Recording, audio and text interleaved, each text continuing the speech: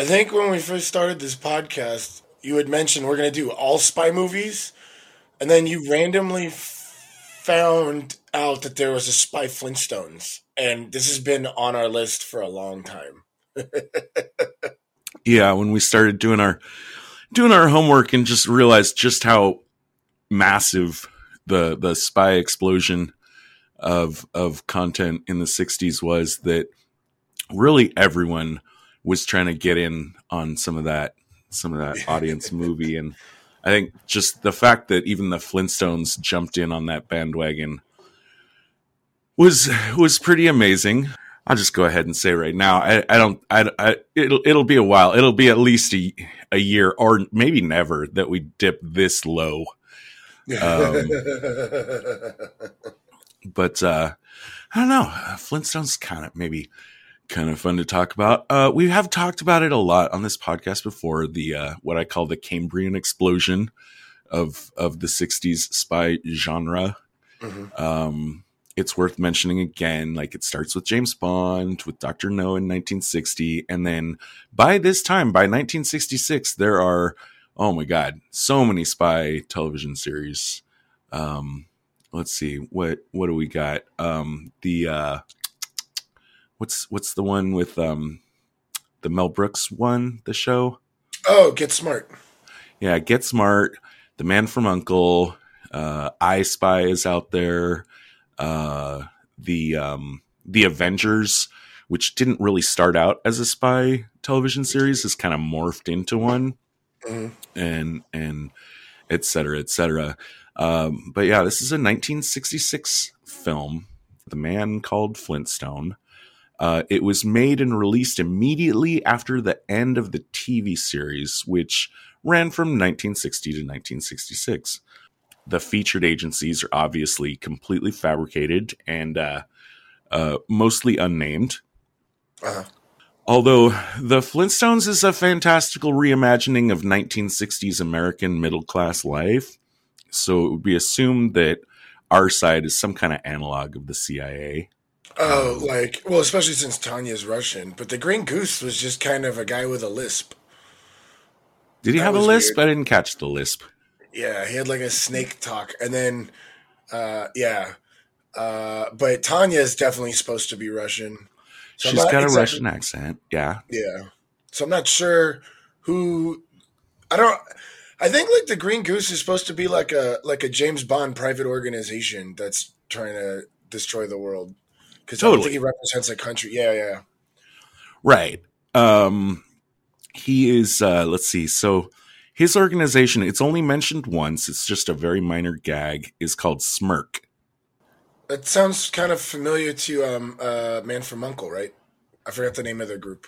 No, they had Man from U.N.C.L.E.? Uncle. Oh, it was Uncle. Never mind. It was Uncle. Right. But they had a zany acronym kind of thing for their secret organization. Our man Flint had a really funny one, which I don't remember right now. This would mostly be probably a direct reference to SMERSH, SMERSH, which is the Russian counterintelligence agency that James Bond goes up against in the novels. Oh. Not necessarily. Oh, so it wasn't Spectre in the novels. Okay. Exactly. The movie producers didn't want the James Bond movies to be political. So they said, can you come up with a fictional agency for James Bond to go up against? And then that went over so well that Spectre eventually made their way into the books. Okay. Well, that's kind of cool. I always like when that happens, when something adapted goes canon, kind of like a Harley Quinn. And then it makes its way into canon because it's so popular. It's just me, B-Man. No Joker, no gas bombs, no city in peril. Just you, that tank, and me. Why? But yeah, one of our sub-villains, as you say, speaks with a Russian accent. And there's an Allied agent that speaks and appears as a British agent. So, good guys are Americans, bad spies are Russians, Allied spies are British. Yeah. And that's just something that is like so soaked into the zeitgeist of spy caricatures. all the way to today. I'll bet there are kids out there that can watch a cartoon, and as soon as they hear a Russian accent, they know that's a bad guy, and they have no idea why. Yeah, they don't know why that's so in their head. Right. We've got a couple enemy agents that seem like maybe slightly coded as Muslim due to the fezzes, but I don't think it's over the top. What was really weird in the closed caption, he kind of mutters in like another language sometimes, but the closed caption said speaks indistinctly Japanese. And I was like, well, that's kind of weird because they're both kind of dressed like from the Middle East or like at least Arabia. Like, you know, you watch those old films. His name is Ali. Yeah, and his name is Ali, but somehow he's speaking indistinct Japanese. So I don't know if that was an error on the closed captions or not, but yeah, you're right. They kind of have like a more Muslim feel to them, or Middle East Arabian assassin squad or something. Everyone wants to be a spy now. Every movie company, every television company wants to have a spy property. As far as the first spy comedy, I think I personally give the crown to the Get Smart TV show, which was created in part by Mel Brooks. Did you know that Mel Brooks is an EGOT? I don't know what an EGOT is. That's someone that's won an Emmy, a Grammy, an Oscar, and a Tony. Oh wow! I'm not surprised. You haven't heard of this? No, but There's not only surprised. There's only like 12 of them. Right. It's really rarefied air, but it's the Get Smart that is what got him the Emmy. Mm-hmm. All three of the other awards came from different versions of the producers. Okay. Because it was a Broadway show, and then it was a movie, and then the soundtrack was like really popular and got a Grammy. But yeah, so Get Smart, I think, is the first spy comedy, but that is just, and I was mistaken.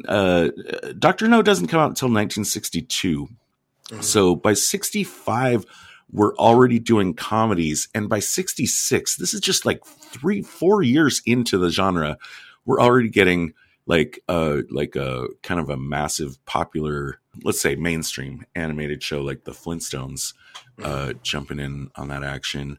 This is also the same year as Our Man Flint, which I would call the first direct parody of Bond. Mm-hmm. Our Man Flint came out in January of this year, and The Man Called Flintstone, see what they did there, comes out in August, with a movie poster that is a direct ripoff of the Our Man Flint movie poster. They were really making a strong direct connection here. And then, so this is right around when like spy comedies started coming out. There's another one that comes out, which will be interesting to cover someday. This is also the year of What's Up, Tiger Lily? Mm-hmm. Do you know anything about that one? Yeah, the Woody Allen film. I saw that when I was younger. I don't really. Oh, really? Do you remember it enough to say like what kind of movie it is? It's a really specific kind of weirdness. Not really. I think my mom was watching it, and I probably wasn't paying attention. I was pretty young. Okay. Well, what it is it's there's okay, again, not to, I'm totally beating this dead horse, but everyone's doing spy stuff, even internationally. So the Japanese have this spy series, which it's actually kind of known by a lot of names, but the movie that I'm talking about is called Key of Keys. Mm-hmm. And the Japanese name, I put in the notes. I don't know if you're looking at those. Oh, yeah. I was wondering if you could try to pronounce that. That's the Kokusai Himitsu Keisatsu Kagi no Kagi. Yeah. Kagi no Kagi is key of, keys is, but I guess you could translate it as Key of Keys. But yeah. Okay. Yeah, and that movie is like it's Woody Allen taking a Japanese spy movie and remixing it, changing the order and changing the dubbing to make it into a comedy. Is Key of Keys or What's Up, Tiger Lily? What's Up, Tiger Lily is a remix of Key of Keys. Oh, okay. That's interesting. And that's a Japanese spy film? That's correct. And it was, I think, I don't know if it was the first. It's a series, you know. It's in the same vein as James Bond. Like they're making one after the other. They're putting out like one every year for like 8 or 10 years or some shit like that. Oh, okay. Yeah. I'll be happy to check that out. So that's kind of the historical context of when this movie comes out. Flintstones, of course, famous for being the first primetime animated show of all time. It was based on the Honeymooners. Directly enough. Like the Fred character is definitely enough close to the Jackie Gleason character Ralph Cramden that Jackie was considering a lawsuit, which his lawyers assured him he would totally win, but a friend warned him off of it, saying you don't want to be the guy that like took down America's favorite like family comedy. I would say that the influence of the Flintstones on The Simpsons and Family Guy is very profound. Oh, absolutely. I think Seth MacFarlane wanted to do a new Flintstones. I can absolutely see that. Yeah, but I think they denied it because of all of his other stuff that's gone on. I guess I don't know. Maybe they felt he wouldn't take care of it, but he grew up a huge Flintstones fan. Yeah, I think that's clear from a lot of his work. I want that. I would watch that. Yeah, I would definitely check that out.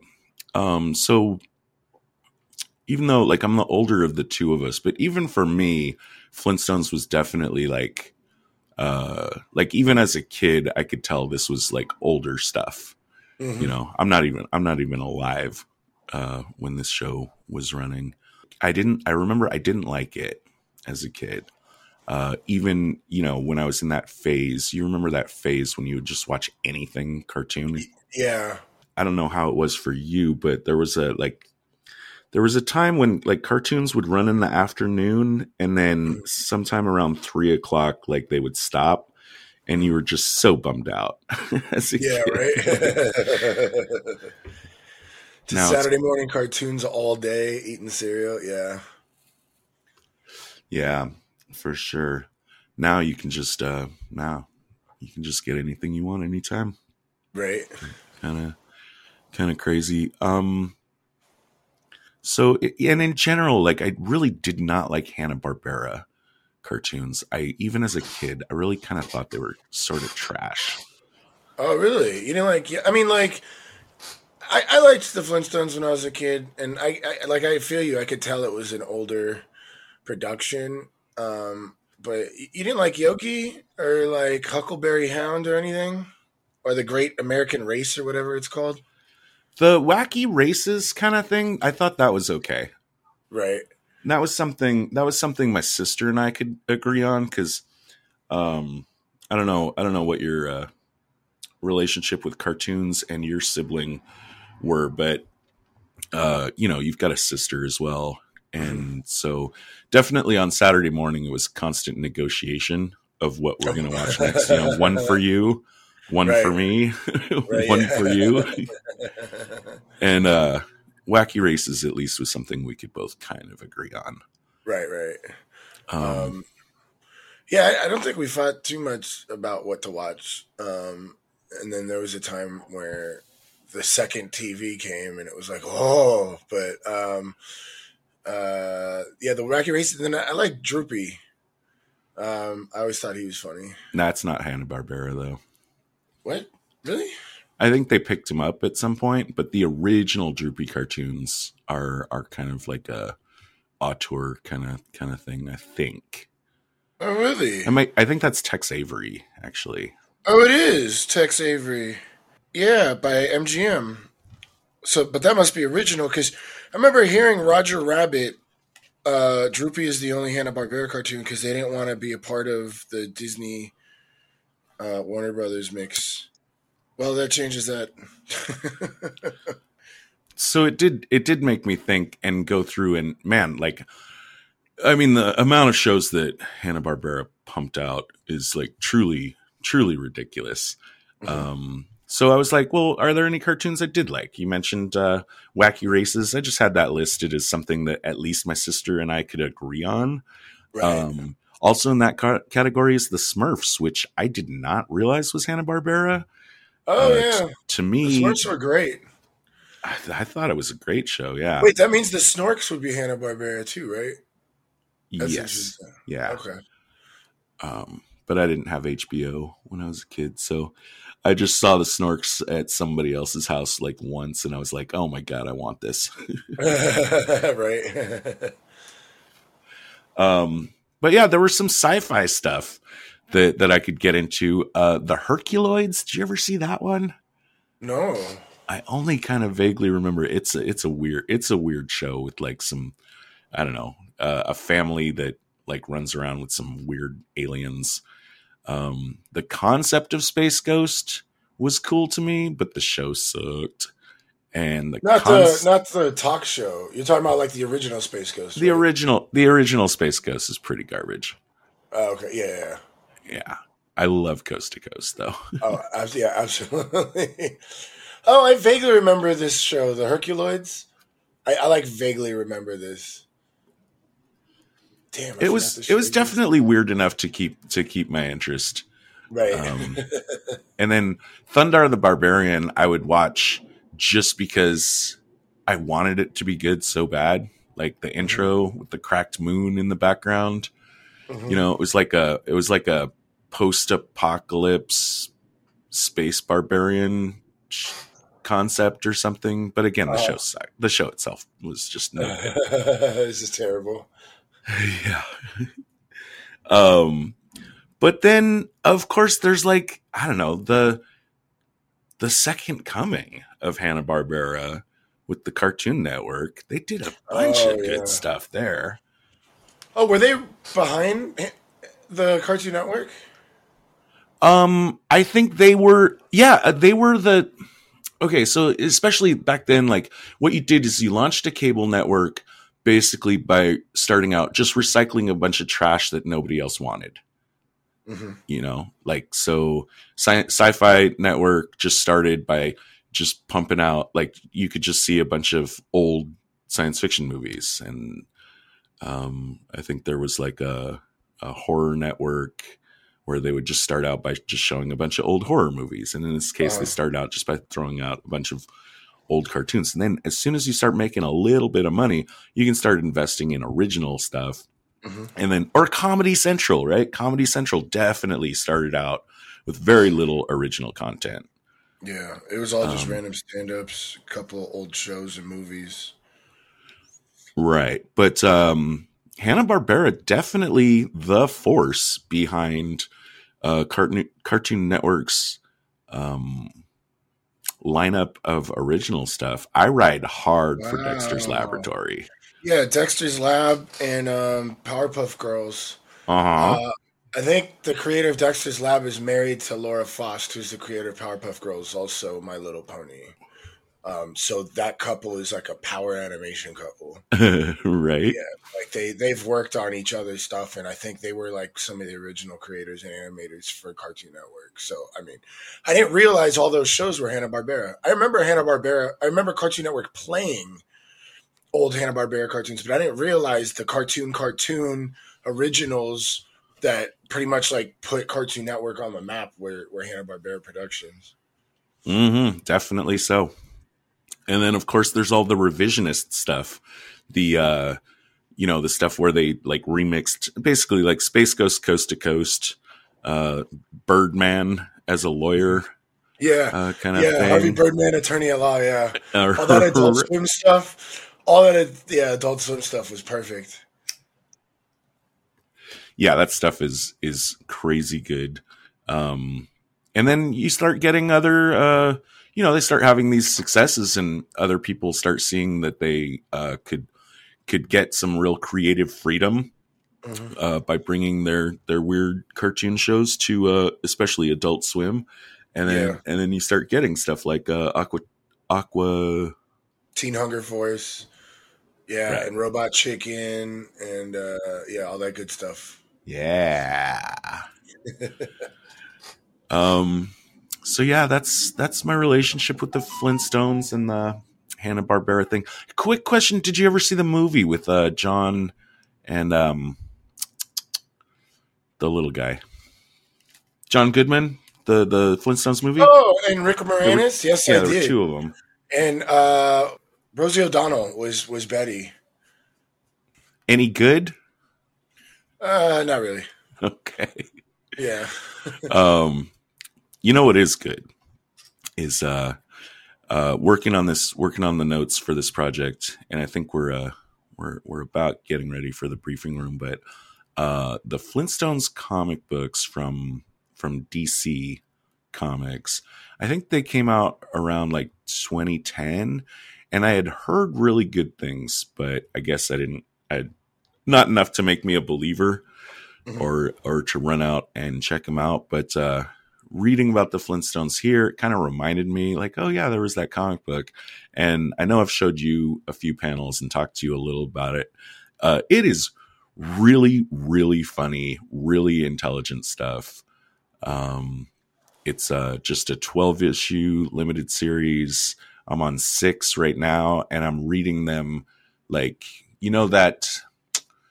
is there a name? Probably some language has a name for this feeling when you're reading something very slowly because you know that there's a limited quantity of it. Oh, you're trying to like savor every moment. Yeah. I really am. It's kind of like the Simpsons level of humor, but kind of more infused with existential dread. Which is just fantastic, and I can't recommend the comics highly enough. That's everything I got. It's just amazing, like how far animation's come. But doing this show, I think you had randomly found this, and you were talking about like, oh yeah, because of the spy explosion during the 60s, they even made a Flintstone show. And I remember like back in the day, all of the animated specials, like for holidays, or like those like one-off kind of side special cartoons. And this kind of felt like that it was like, hey, there's something going on. Let's put out a spy film for Flintstone. So this kind of reminded me of that. And you know what else was weird was the Christmas Flintstones episode. Like, what the hell are they celebrating? Because even back then, that would have been pre-pagan. Yeah. So you can't really claim like, okay, this is the Yule tree or they're celebrating like keeping away Krampus or something. This has been way before that. So, but that's what this movie kind of reminded me of. Like, anytime there's a holiday, you get those like cartoon specials for the kids. And this felt like, oh, there's a spy explosion. We should make a spy Flintstones movie. And this is kind of how it felt. But it also kind of felt rushed. That they just kind of had to put it out really fast. But I think this movie or the Christmas movie? This movie. Okay. Yeah. I think they rushed because I mean, like, we'll talk about the movie a little bit more, but it just felt super rushed that they were like, we have to get this out. So they just put up whatever they could get as soon as possible just so they could get this movie out. It's kind of how I felt because it was pretty bad. It's not good. It's not good. Might be the worst movie that we reviewed, and it might have some of the least amount of actual tradecraft. Yeah. Let's tear into that. Retinal scan complete. Validating security clearance. Clearance granted. You may now enter the briefing room. It's really common in a lot of spy movies, especially like satellite, like kind of non-serious spy movies or spy parodies where it's not like we don't get stories about it's not like our side is doing an operation and that's what the story is about. Mm-hmm. That's something I generally think is reserved for some of the better spy movies that we talk about. Mm-hmm. It's typical that it's just like reactionary on our part. Mm-hmm. There's a bad guy doing some bad stuff and we got to send James Bond in to say what's up. Mm-hmm. Or find out what's up and put an end to an evil plot. Mm-hmm. So for sure, in that case, like I want to start, even though we don't meet the Green Goose, who's the villain of the story, until like kind of near, at least halfway through, maybe like 2/3 of the way through. I think to understand the tradecraft or the spy plot of this movie, you got to start with him because he's the activator, right? And then the heroes are just reacting to him. Again, like they make the joke, he runs the Smirk organization. Smirk doesn't actually make any appearance in the film except that reference. He's just got a couple of heavies. That's the Ali and Bobo characters and the Tanya character that we mentioned before. And he's also got a saber-toothed tiger, which he is stroking. Like a Bond villain would. Yeah. It's totally a nod to Blofeld's white Persian. He's got a rocket, and I don't think they ever explained what it does. No. It just seemed to be a doomsday device. According to the chief, Pebble's future is on the line, so I'm guessing this is kind of like a doomsday rocket, but I mean, they don't really tell you anything. Right. He has a line where he says, like, something about the whole world will know my power and I will reign supreme. Ha ha ha ha ha. But nowhere do they feel like it's necessary to tell us like how this is going to advance his cause in any way. I mean, is he just going to nuke the world and then say, I win? Yeah. I'm not sure what that was. Yeah. They didn't really go through the plan very well. And if it is a doomsday rocket, I don't know how the world is just going to be like, yeah, we'll do, you're going to reign because you blew up a place.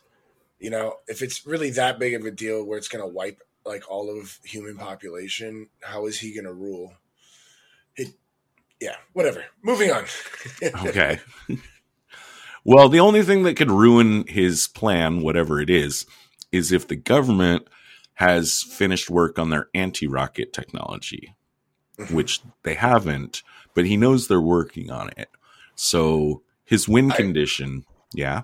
I really wanted that to be misinformation. I mean, I know we'll talk a little bit about later, but I really, really wanted that to be misinformation. And it turned out not to be. And I think you and I are going to have a lot to talk about as far as how this movie could have gone better. But the fact that he like screams it out loud, that he has this message about anti-missile technology, that it's not going to work, like tells me, and I think I made this my number 2 worst tradecraft. I wanted that to be disinformation when it happened. I was like, oh, maybe at the end he'll shoot the rocket and it'll turn out the government was lying and they just planted this disinformation knowing they were being watched. But that wasn't the case.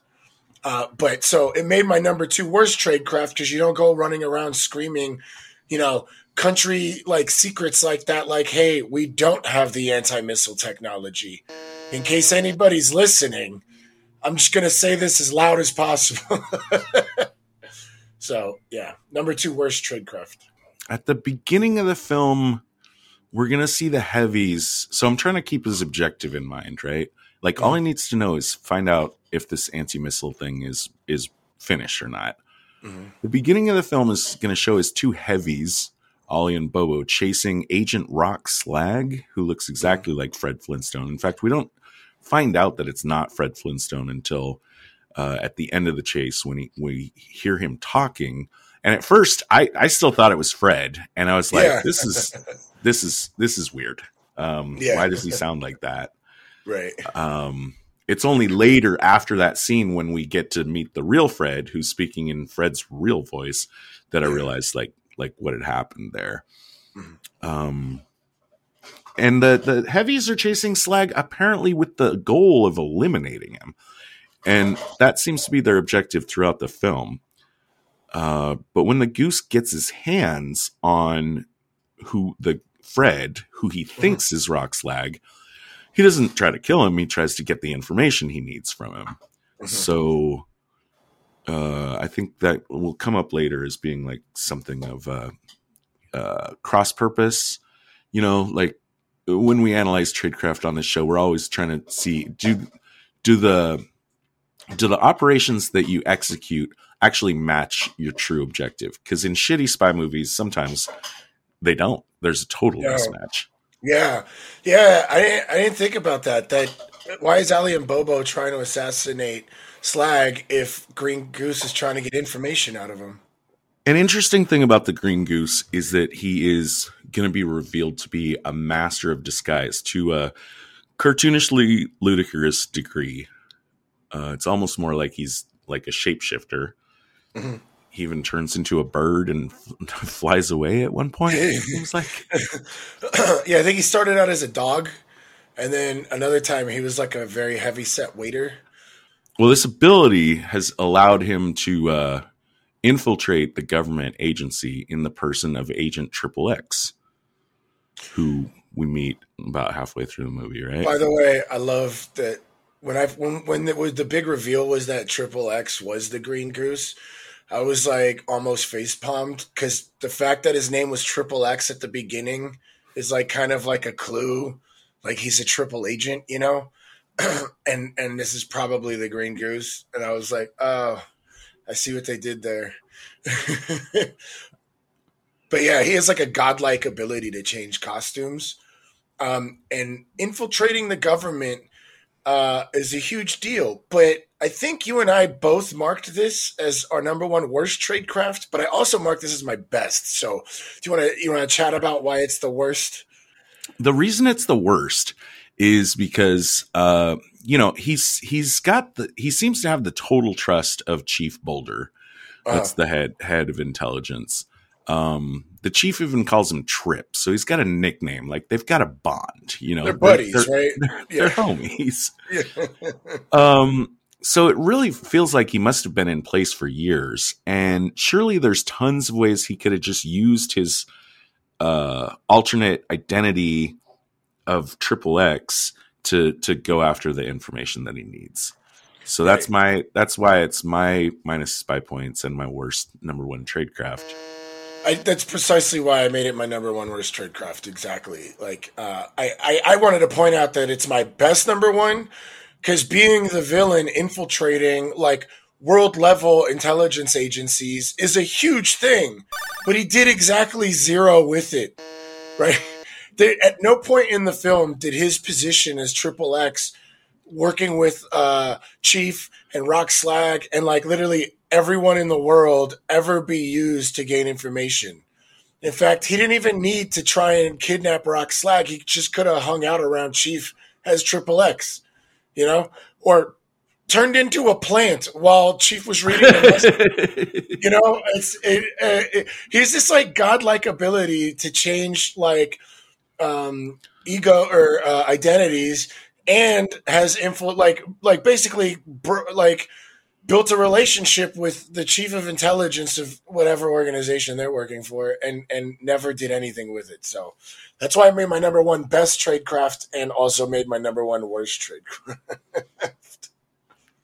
Yeah, even with my low expectations of the film, I found myself very disappointed that this particular element wasn't explored or leveraged in any way whatsoever. Yeah, right. Which I just call missed opportunity points. Yeah. In fact, like he even like reveals himself, to runs into Fred as XXX later in the film, and just on the flimsiest of evidence that Fred might suspect that he's actually the Green Goose, he's just like, aha, I really am. Ha-ha. Yeah. Yeah, he just finds a mask that looks like the Green Goose's mask, and XXX is there. So it was, yeah, I don't know. I didn't understand. That was annoying. We're having fun with it. We're taking a stupid excuse for a spy movie, to be honest, and putting it on our regular table and running our regular tests on it, and that's hopefully enjoyable to the audience. Again, I promise we won't subject you guys to crap like this very often, at least not until next Christmas at the very least. If we can find something worse than this, though, I think it's our responsibility as spy movie journalists to talk about it. So now over on to Team Good Guy. Right. Now, Rock Slag is, the agent that looks like Fred, and presumably he's been on the case to find the Green Goose. That's not made clear to us, but presumably, and then also that's presumably why the heavies working for Green Goose are trying to eliminate him. Meanwhile, the Chief Boulder has made contact with Tanya, who says that she will ID the Green Goose to... Well, I guess it does become clear. Like, she'll only talk to Rock Slag. Mm-hmm.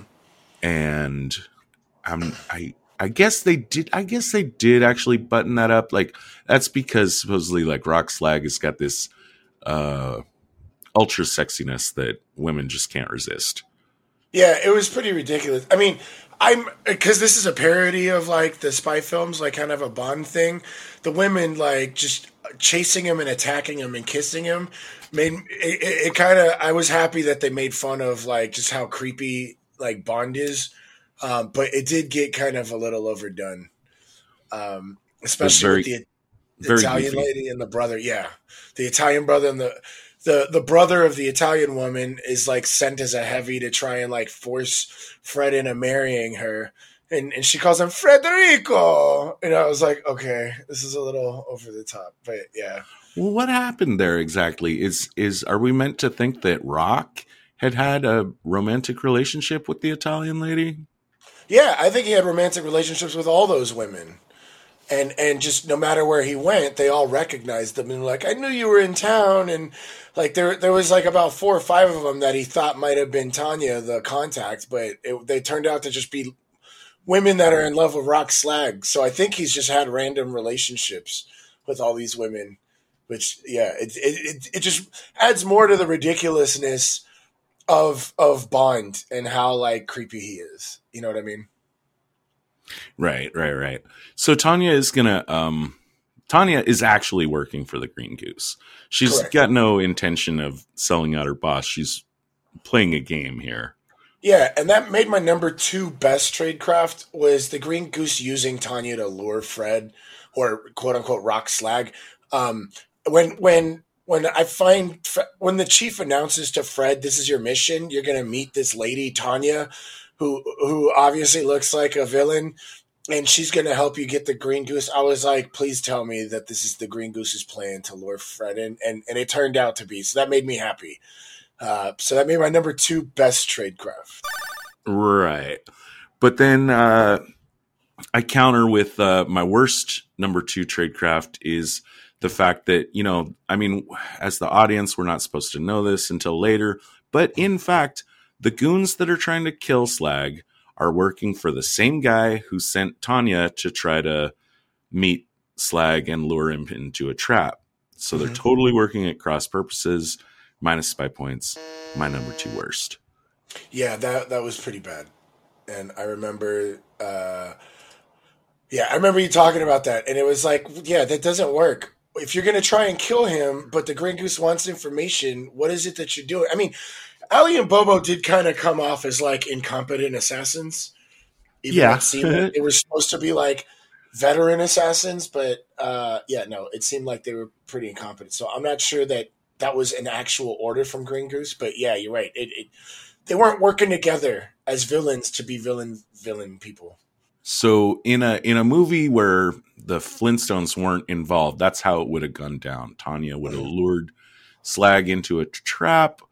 I guess the Green Goose would have tried to get the information from Slag, which Slag didn't even have, by the way.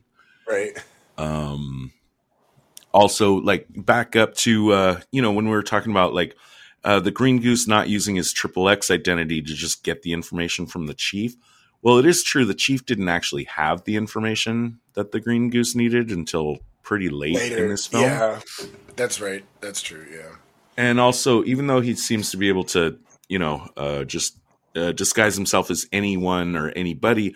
There's never a point where he was like shown to have the ability to mimic a precise person. Mm-hmm. So it wouldn't have been just as easy as him showing up looking like Rock Slag and asking the chief, like, so, hey, what's up with that anti-missile missile? Yeah. But what happens here, because they want to set this movie up and basically, do a, whatchamacallit, mistaken identity kind of thing. Mm-hmm. So Slag was injured in the opening scene, and in the first kind of sequence where we get to introduce Fred Flintstone into the story, he also gets injured. And they both end up at the same hospital because, of course, there's only one hospital in Bedrock. Right. And dum dum dum, they look exactly like each other. Mm-hmm. Now, so the Fred's only got like a bump on the head. He's gonna be fine. Slag is in traction. Or actually, Slag was going to recover too, and then Ollie and Bobo pushed him out another window. Yeah. And now, he's even worse. So the chief because I guess, we'll take it as granted what he says, lives are on the line, and this might be our only chance to get the green goose. There's the idea of sending a lookalike in Slag's place, which is on its face just profoundly stupid. But I kind of, when I was refining my notes, the idea of sending a lookalike is not entirely unheard of. Right. I think a lot of leaders, to protect themselves, have a lot of lookalikes. In fact, I think I've heard a theory that oftentimes when presidents go golfing, they're actually doing something else, and they just have a lookalike golfing for them to kind of just throw off. But I'm not sure if I believe that, but I know for sure a lot of presidents have had lookalikes, as well as dictators. I think Saddam Hussein had 8 lookalikes or something. So yeah, it's not completely unbelievable, but I don't know if you just want to pick some guy off the street that you met at a hospital to be your lookalike now. Right. But it could work, especially if Tanya's never actually met Rock Slag. Mm-hmm. That's very well. Yeah, the chief did say that she's been dying to meet him. Right. So that's why I'm not going to give it plus spy points, but I'm going to refrain from dinging it. I do want to give some really good plus spy points to this, though. When the chief recruits Fred, we love talking about the recruitment process when we do our spy films, here at Spies Like Us, and the leverage that chief uses. He first starts with duty to country. You're going to save the world. It's your duty to your country, and buttering him up you're going to be very important. This is really important, and we need you. Plus, you're going to get an all expenses paid trip to France. It'll make your wife happy. You just can't tell her anything. Even though, by the way, I'm making this my number 3 best tradecraft is the recruitment. But I'm also pointing this out as my number 3 worst tradecraft because he makes a big deal to Fred. You can't talk to anybody about anything that you're doing, not even your wife. Then he just screams he was just talking to Rock Slag loud as shit, so Allie and Bobo knew, oh, Rock Slag is here. And now he's talking super loud to Fred and stuff. And then later I told you when he gets the message, he's just announcing very, very critical intelligence to the world. So I've marked this kind of recruitment process as my best tradecraft number 3, but just the fact that he's talking to the doctor loud as shit. Yeah, this is Rock Slag, world famous spy, doctor. I don't know who you are, doctor, but let me give you all this information about our top agent. He's a really good spy. In fact, the world is trying to catch him. In fact, you could probably make a lot of money if you find him for the bad guys. You might as well wrap him up in a bow. Yeah, so that kind of bugged me. Okay. But the movie's driven by this sort of mistaken identity kind of thing. It's a little like Men Who Knew Too Little. Mm-hmm. And I was thinking to myself, this kind of mistaken identity thing, I feel like was used a lot in cartoons and maybe especially the Flintstones. This is definitely not the first time they've done it. No, and I've seen that gag 100 times. Right. Yeah. And cartoons is such a great place to use it because you're just kind of reusing animation that you've already got. Right. Which is probably, clever, but, just a little reading on the trope, mistaken identity actually has like a huge, long tradition, in literature. One thing I was reminded of on doing a little wiki-ing was that, Shakespeare used it a shit ton. Yeah. In like almost half of his plays have some kind of, person posing as or being and that being a major plot driver of one person being thought of as another. And I think I saw too, and I'm not aware of any, but that people reference that like you can even find Greek dramas from way back in the day. I could believe that. Yeah, that used it. In this film, at least for the Paris sequence, it's really just an excuse to watch Allie and Bobo fail to kill Fred in a lot of comedic ways. Yeah. The comedy coming from the fact that Fred's completely unaware that he's a target, but the man who knew too little, which I was not a big fan of, definitely did this a lot better. Oh yeah, absolutely. Yeah.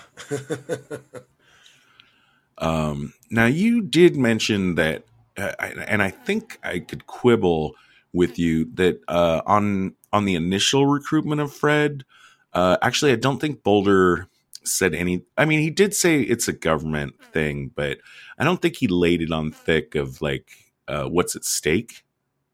Oh, okay. And in fact, like at the beginning, like he just told him he lets Fred believe that he's just going to pick up a bird. Oh, that's right. Yeah. The green goose is just a bird. So Fred's like, yeah, you're going to send my family to Paris, all expenses paid to pick up a bird? I'd be an idiot to turn this down. Yeah, only an idiot would turn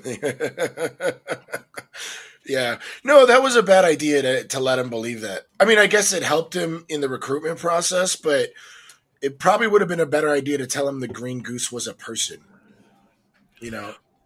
Possibly, but later in the film, when Fred finds that out and finds out like that, what he's doing involves actual danger, like he completely wants out. And, hero rejection of the call. Oh, kind of stuff. But that's where the film gets my best number one tradecraft is. Because at this point, the chief does say, this is, like, Fred's like, hey, I gotta think, I can't be doing this. I gotta think about my family. And the chief is like, this is about your family. This is about all of our families. Pebbles won't have a future if you don't do this. Yeah. No, that was really good. Because even after hearing that, Fred still denies it. But at the playground when he's looking at Pebbles and Bam Bam playing, he's like, oh wow, that's right. My children's future is at stake. I thought that was the best song in the movie. And when I say best, we're talking about a very low ceiling here.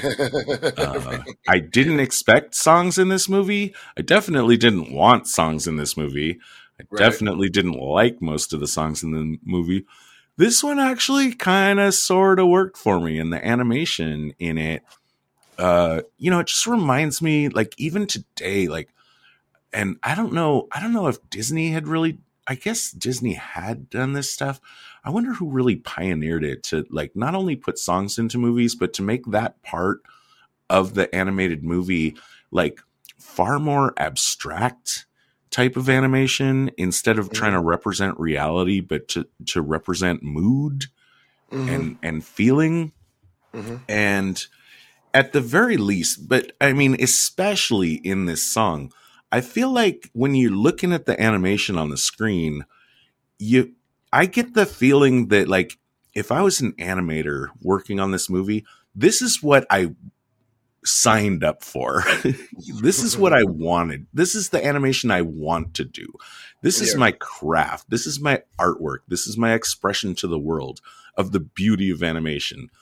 And if to get an opportunity to do that, I got to do a shit ton of keyframing of just stupid Fred Flintstone, Barney Rubble talking to each other, driving around in cars and goofy dinosaurs. Like I'll do that. But when I get to this part, like this is the part I really want to do. Hell yeah. Absolutely. You know the story with What's Opera, Doc? No. No? No. You know the cart. Yeah. Okay. What's Opera, Doc? That's the kill the wabbit, kill the wabbit. Yeah. Oh yeah. Oh yeah. That's right. And then that's when Bugs is dressed as the Viking woman from that. Famous okay. Yeah. Right. Do you know the story behind that? That episode or that opera? That episode. That episode No. of that. Oh, really? Yeah. They snuck it through. The animators, they never ever would have gotten permission. Approval? Yeah. Oh wow. That was a completely unapproved project, and all the animators conspired with each other to like, I don't know, you have like, I don't know numbers, but let's say like you're given a budget of like 200 hours to work on this episode, and then 200 hours to work on this episode. Like all the animators at Warner like conspired together to like finish their other episodes like at, you know, just 190, and then secretly like just bill the other 10 of work that they had on working on What's Opera, Doc. Oh, that's awesome. I know.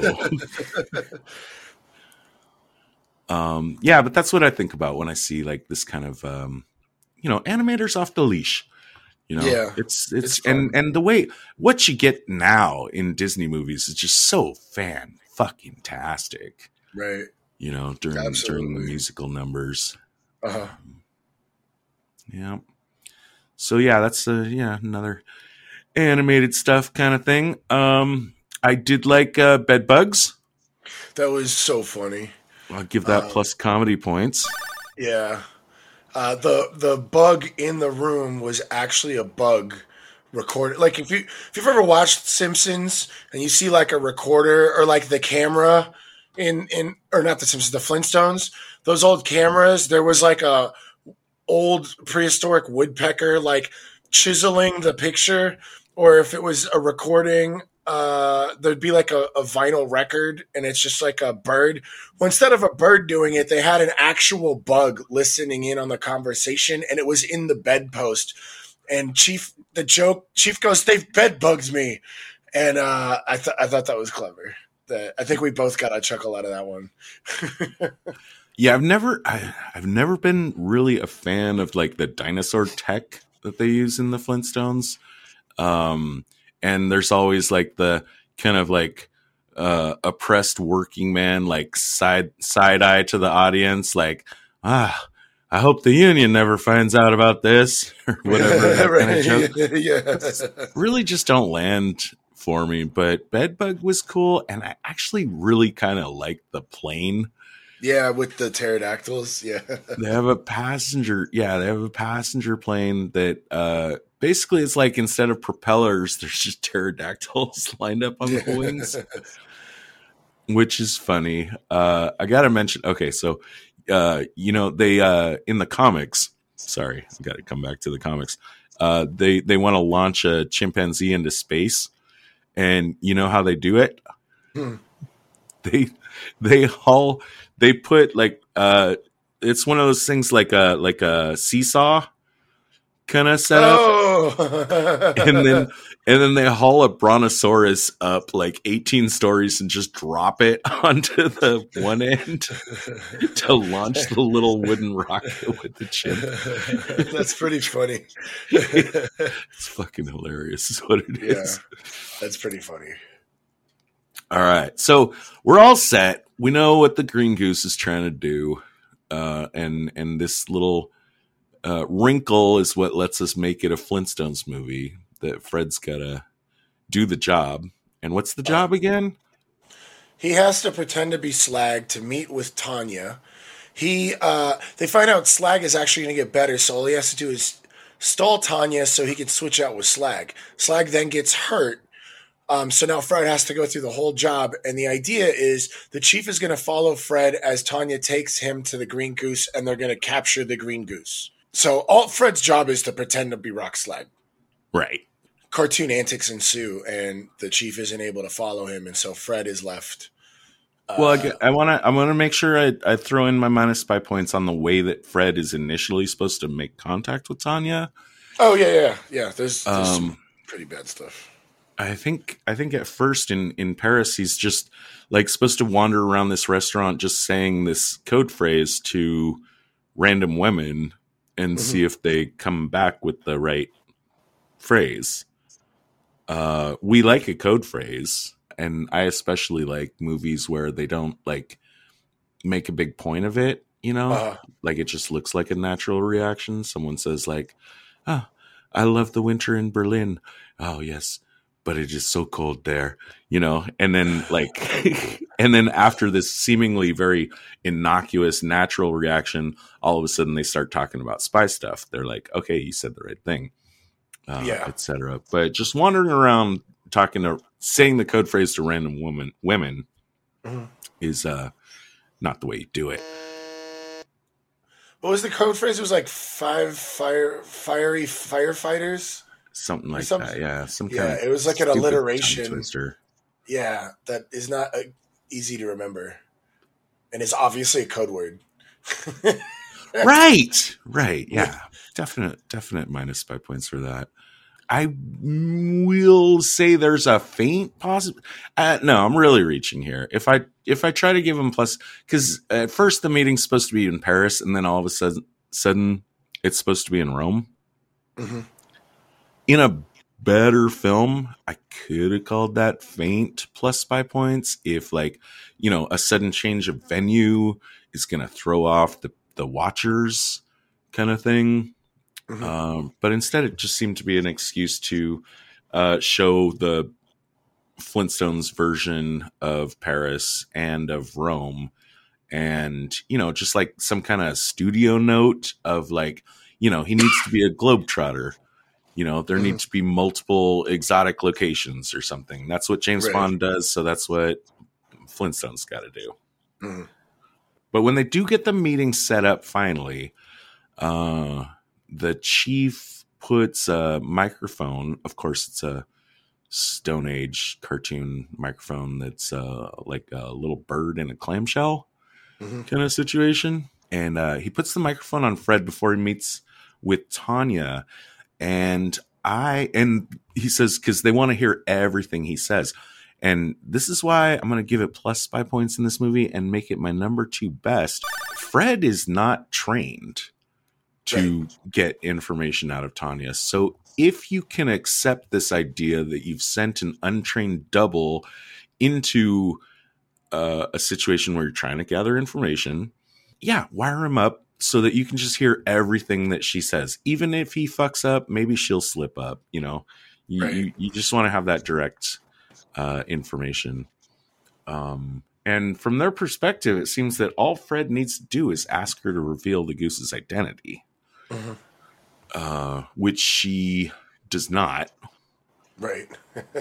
Instead, she, I don't know, tells Fred, you know, when he brings up the goose, she says, "Oh yeah, he's a very bad man. Do you know he has a secret super weapon?" Yeah.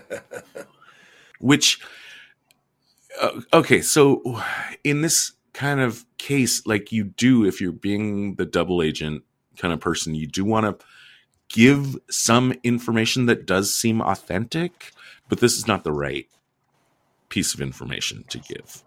Mm-hmm. I'll call it my number 3 worst tradecraft. Yeah, there's a lot. Like, why did the Chief even tell Fred information when he got the. Oh, I guess we're not there yet. But when he gets the message, it has nothing to do with Fred and was bad idea. And now we have Tanya telling Fred all this information she doesn't need to tell him. There's quite a bit of loose lips situations in this story that I don't think were addressed at all. Right. But once I guess this piece of information gets out, the chief gets a secret message about the super weapon, and apparently the organization has been working on an anti-missile tech, but the message that he gets is that the anti-missile doesn't work yet, which he announces to the world. And I already said earlier, this is my number 2 worst tradecraft. But it seems to me like this is something that Triple X should have been following the chief about, or at least hanging out with him for this. It just seems to me this whole story was unnecessary, and this is part of the reasons why. Yeah. The goons, like shortly after sending Fred off to say it's okay, go with Tanya, we'll back you up, and we'll grab the goose. Right. And it's right after that the goons, Ollie and Bobo, managed to score their real only substantial unadulterated success. They knock the chief out and they get the message off of him, which is what the green goose needed all along, is that the anti-missile is not ready. Mm-hmm. So Tanya is faking a plan to help Fred capture the goose, but it's actually just a ruse. And when that gets revealed, she does some very typical over-explaining for the morons in the back row, in case you couldn't keep up with this incredibly simple story of why this setup was there. And then the goons show up. They tell the goose about the secret message, and now we got this classic situation where it seems like all the cards are in the villain's hand, which is important for this kind of version of a spy story. Right. And we also have that kind of cool thing, which has been done better, for sure, where our hero thinks he's got backup, but he doesn't. Mm-hmm. Like, he doesn't know that his boss has been killed or something. Yeah, he's watching Barney get tortured, and he's like pretending not to care because he's like, "Don't worry, Barney, the chief's gonna come any minute." And like, so, yeah, it's set up like that. Right. But once the goose has got the information, he says, "Okay, we don't need these guys anymore." Shoves them into a prison cell. Has Ollie and Bobo try to feed them some poisoned food. I mean, it being a family cartoon, obviously you can't just shoot them in the head, but that's what you should do. Yeah. In this kind of situation, I suppose. Fred and Barney managed to escape, and in my struggle to find good tradecraft, I'll give my best number 3 to the little bird. Mm-hmm. This is Fred and Barney in a cell. It's a classic situation. We're in the cell, the guards are outside, they're sleeping, we can see the key. God damn, if there was only some way we could get this key. Well, out pops little bird. Fred talks the little bird into going for the key. Bird, of course, the keys are too heavy for him, drops them on the horn of the little sleeping Triceratops. What's he going to do now? Well, he goes in and he pretends to be a wounded little bird. And that's it. I mean, it's, pretty simple. Lure the baby Triceratops with the key around his horn over to where Fred can grab it. There's not much tradecraft in this movie. I'm calling this my best number 3. Yeah, there really isn't a whole lot. No. We're gonna wreck this thing on ratings. Yeah. And there's not much else. I mean, Fred and Barney, there's some cartoony shenanigans that happen, but that don't really have to do anything with spycraft. Triple X, during their escape, appears to Fred. The Green Goose, remember, Green Goose is Triple X, in case you haven't been paying attention, shows up as Triple X, and they run into each other. The mask falls out, and Fred says, "Oh, is this yours?" And he's like, "Ah, yes, I am the Green Goose." This is just a reminder. We got to go back to why this is the worst number one, like the absolute failure of him to use his Triple X identity in any meaningful fashion. At this point, it kind of could have been cool.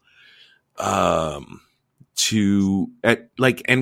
this point in the story arc, this is where like Triple X should show up and have some clever way of fooling Fred into getting some kind of information that the villains need for their plan, and then to find out it's the Green Goose. That's good story writing. This is crap. The Green Goose already knows the information he needs. He has no reason to interact with Fred in any capacity. Just launching the missile should be his only priority. It's safe to do so. So do it. And then pursuant to that, he's got a stupid, dumb timing mechanism on the rocket. Like, it's set up with I don't know, there's some kind of blade and some kind of rotating thing that'll cut a rope. I guess I understand sort of the need to not be in the rocket when it launches, but I don't even know why there is an interior to the rocket. Yeah. And there's all sorts of ways you could set up this kind of like timing mechanism so you can get to safety. But this is super like unnecessary James Bond villain stuff, like that there's a timer now, which is like a totally false way of creating tension. Yeah, just ludicrous. Just launch the fucking rocket already. Right. And then take me home with unless throw in anything else you want to say before debriefing, but take us home with the stupidest thing that I think I've ever seen in any movie. So this is what really, I think, bothered me about the movie, because it was already kind of cheeseball-y and not really getting anywhere. But you're hoping for the end where like Fred, the hapless everyman that gets swallowed into the spy world, is gonna like be the hero at the end of the story, right? So what do you think? He's gonna disarm the rocket. He's gonna knock out the Green Goose. He's the typical like story like this where the hero. But what does he do? He bought like this fake necklace on the streets of Italy and pretends it's really valuable to Barney. And the Green Goose overhears this conversation that this necklace is worth $1 million. And he says to the Green Goose, the Green Goose offers, "I will spare your lives if you give me that necklace." So like the Green Goose has this giant plan of like world domination and, doomsday situation where he's launching this rocket. And somehow at the very last minute, he's like tempted by, greed, where he's going to take this necklace that's worth $1 million. So they open the door and he runs in like an idiot, and they just beat him up and then shove him in and shove so Ali and Bobo and Tanya into the rocket, and the rocket goes off because they can't stop the rocket apparently, which that didn't make sense either. You would think he would be able to pull the lever and stop the rocket, that's what that would have even been better. Even with this like silly like trick that Fred plays, if the Green Goose turns off the rocket and they let him out and arrest him when the chief comes to, no. But what happens is the rocket goes off and they all fly into space. That's pretty much how the movie ends. And Fred gets a big award and Wilma's happy. I've been scratching my head a little about this. I didn't hate this movie in its entirety. I definitely didn't like it. I think this ending with the diamond necklace, the fake diamond necklace, I really struggle to think of anything stupider I've ever seen in a movie or television show just really ever. Mm-hmm. This is bad. Can you think of anything? Well, it's definitely not as bad as the last joke of The Man Who Knew Too Much, 56. That was horrible. Oh, touche, sir. Yeah. But no, I can't think of anything that had this bad of an ending. Like, like what I really wanted the message that Chief read out to be disinformation. And then it just turns out that, like, even if Fred wasn't the hero that saved the day, it turned out that the Chief was spreading disinformation. And it got to the ears of the Green Goose, and he fires the rocket. And then, it turns out our anti-missile was ready. Yay, and we won. Good job, Flintstone. You were able to play your part, and we got the job done and saved the world. Like, that would have been a much better ending. But no, it was just like, here's this silly trick we're going to play on the Green Goose, and they're just going to go fly off into space. And I was right. Yeah, some other really simple stuff that could have just elevated this piece of trash out of the mud a little bit is, we've gone all over the fact Triple X could have been like a way more interestingly leveraged, even in just one scene. Just give us one little twist with that. There could have been a scene where, like, I don't know, where we find out Tanya has a daughter, right? And then maybe Fred could have to kind of explain to her or point out to her that her daughter's safety is threatened as well by the Green Goose's plan, and get some kind of leverage out of that, which also would have been a really nice way to make it a, if the Russians have love their children too kind of thing, right? Slap a message on this shit. Yeah, absolutely. Just little things, but no, they're just going along. They're just doing gags and just kind of faking the funk. Agents, please report for debriefing on this operation. The director will see you now. David, I'm looking at previous ratings here, and I think we can agree we're in worst movie ever that we've covered so far. Yeah, I'm looking at Spies Like Us, and I'm probably gonna go with a 1. Yeah, so we flipped on these. Spies Like Us and Spy Kids, we both agree are terrible movies, right? And also it looks like we also didn't have any great love for The Conversation. No. Again, this is just our personal feelings. This is how much we like the movie. But we're gonna leave The Conversation out of this one because I think Spies Like Us and Spy Kids are much better analogs for what we're looking at here. We flipped on those. You liked Spy Kids a teensy bit better than I did. Yeah. And I liked Spies Like Us a teensy bit better than you did. So for me, my lowest rating ever has been given to Spy Kids at a 1. I've been really thinking, did I hate this movie more than I hated Spy Kids? Mm-hmm. Dude, it's hard. Okay, because I had to watch it 3 times, and I watched it the one time, and then I always watch a movie a second time and take my notes, and then just last night we watched it again. I watched it with you. That was your first time. Yeah. I envy you for the fact that you've only had to sit through this once. But do I hate it more than Spike? Definitely watching it 3 times was torture. No, it's a 1. It's matching Spy Kids. If you, I can't tell you whichever. If you said, Todd, you need to watch Spy Kids or you need to watch The Man Called Flintstone, I would just pick whichever one I hadn't seen most recently, and that would be my only avenue away from the torture. This is a 1. Yeah. I'm definitely going with the 1 as well. One of the reasons why I did not like Spies Like Us is it didn't really go anywhere. and it just seemed like nonstop gags. And I think because I remember when we did Spies Like Us, you had said John Belushi was supposed to be in that, and That's right. yeah, and it feels like they rushed the script because they lost John Belushi.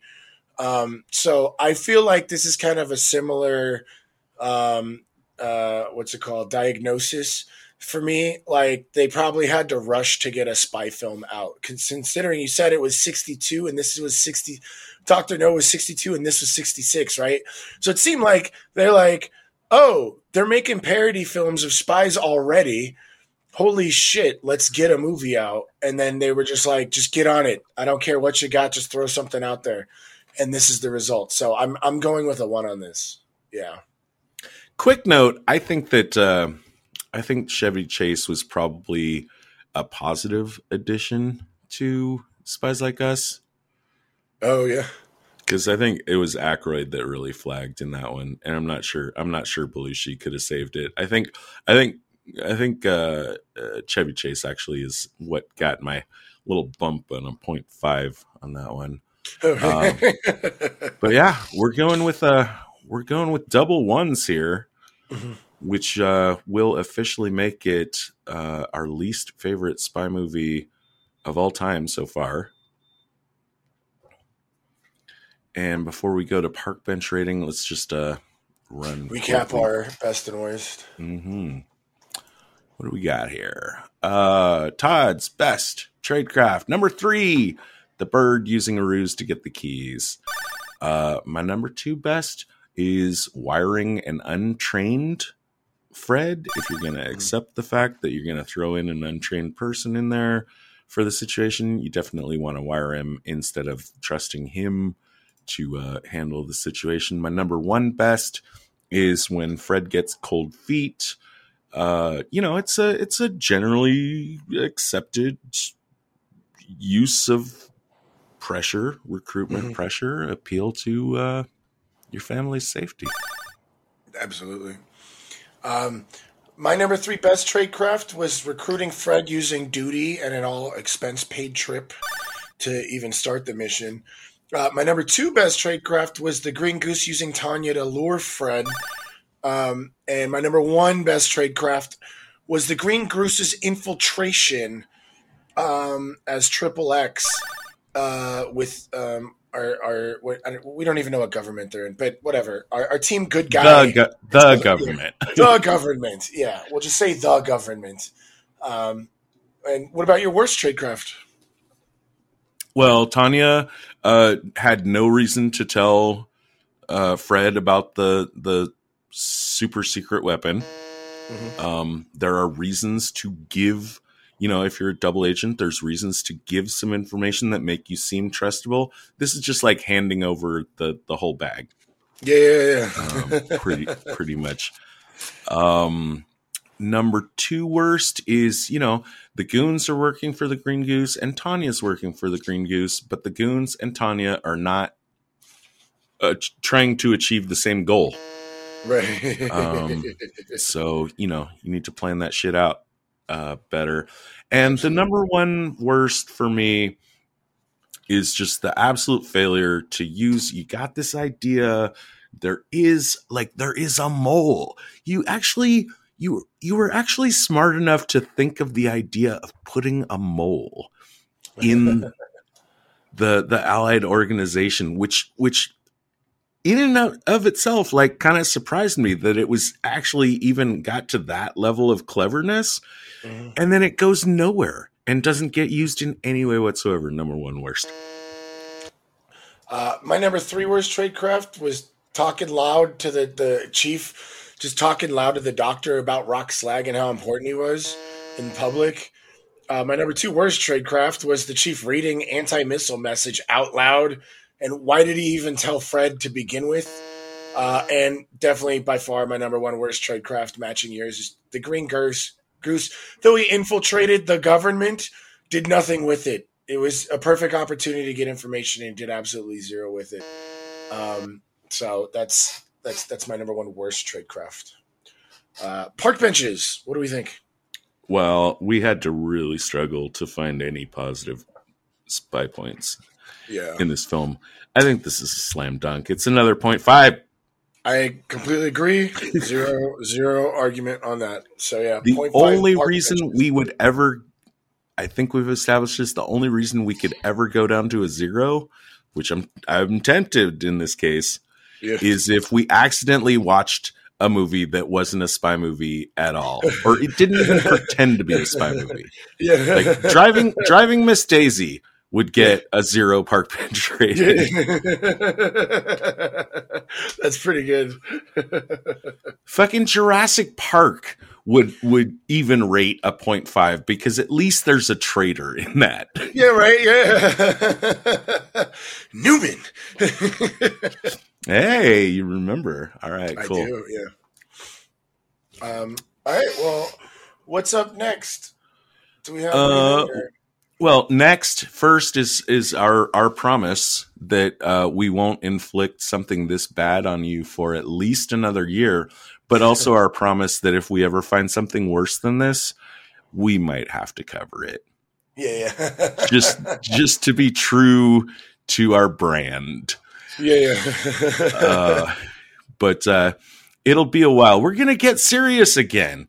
We're definitely going to move back. We're going to try to move back onto our regular schedule of TV, movie. TV, movie. What's up for TV is Le Bureau. Yeah, I'm very excited for Le Bureau. Mm-hmm. So I think you're listening to this, if you're still listening, the day before Christmas Eve in the U.S., and Dave and I are gonna work to see if we can just immediately start pumping out some Le Bureau episodes immediately after that. So you would get, I guess, maybe a rebroadcast of our brush past of episode 1 of season 1 of Le Bureau on New Year's Eve, or not New Year's Eve, but the day before New Year's Eve, and then we'll continue from there. I don't think we've picked our next movie yet. I think I've picked the last couple, so I'm gonna give it to you. Is there anything you've got a burning desire for right now? Not really. I'd have to go through the list. But since we're doing Le Bureau, we might want to do something French. Are there any French spy films that we haven't done yet? Hey, I think that's a great idea. We'll look at the list. We'll check it out. Yeah. Absolutely. All right. Well, I guess next week, or we're not sure yet. That's right. Join us next time for Le Bureau. And that's the end of our show. Thanks for listening. If you'd like to reach out to us, you can find us on Twitter at spies_like us. Visit us on our website at www.spieslikeus.net. You can find out about upcoming episodes. Also, what'll really help us out is if you give us a review on wherever you found our podcast, either on iTunes or your Android app or YouTube or wherever you listen to us. Even if you didn't like the show, just give us a review. It'll help us, give us feedback so we can make the show better. And it can also help other people who haven't found the show yet find out about us. Hey, Moira, initiate Protocol 9. Protocol 9 initiated. This podcast will self-destruct in 20 seconds. The preceding transmission sampled the songs Ice Cold by Audionautics, Enter the Party by Kevin MacLeod, and sound effects from freesound.org. Attributions and links are found at spieslikeus.net. Editing by Todd Hostetler.